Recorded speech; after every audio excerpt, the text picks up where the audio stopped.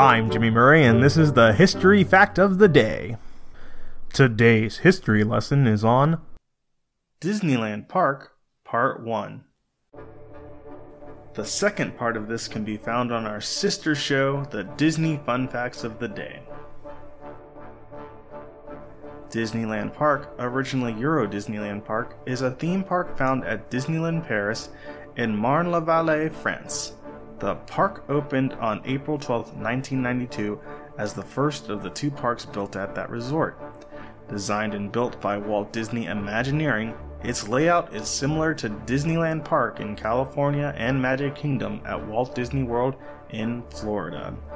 Spanning 140 acres, the second largest Disney park based on the original after Shanghai Disneyland Park, it is dedicated to fairy tales and Disney characters. In 2016, the park hosted approximately 8.4 million visitors, making it the most visited theme park in Europe and the 13th most visited theme park in the world. The park is represented by Sleeping Beauty Castle, a replica of the fairy tale castle seen in Disney's 1959 animated film, Sleeping Beauty.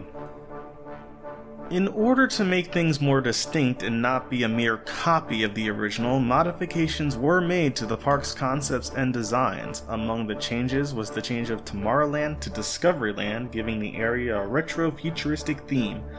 Other altered elements include the Haunted Mansion, which was redesigned as Phantom Manor, and a retro, more intense version of Space Mountain, now Hyperspace Mountain.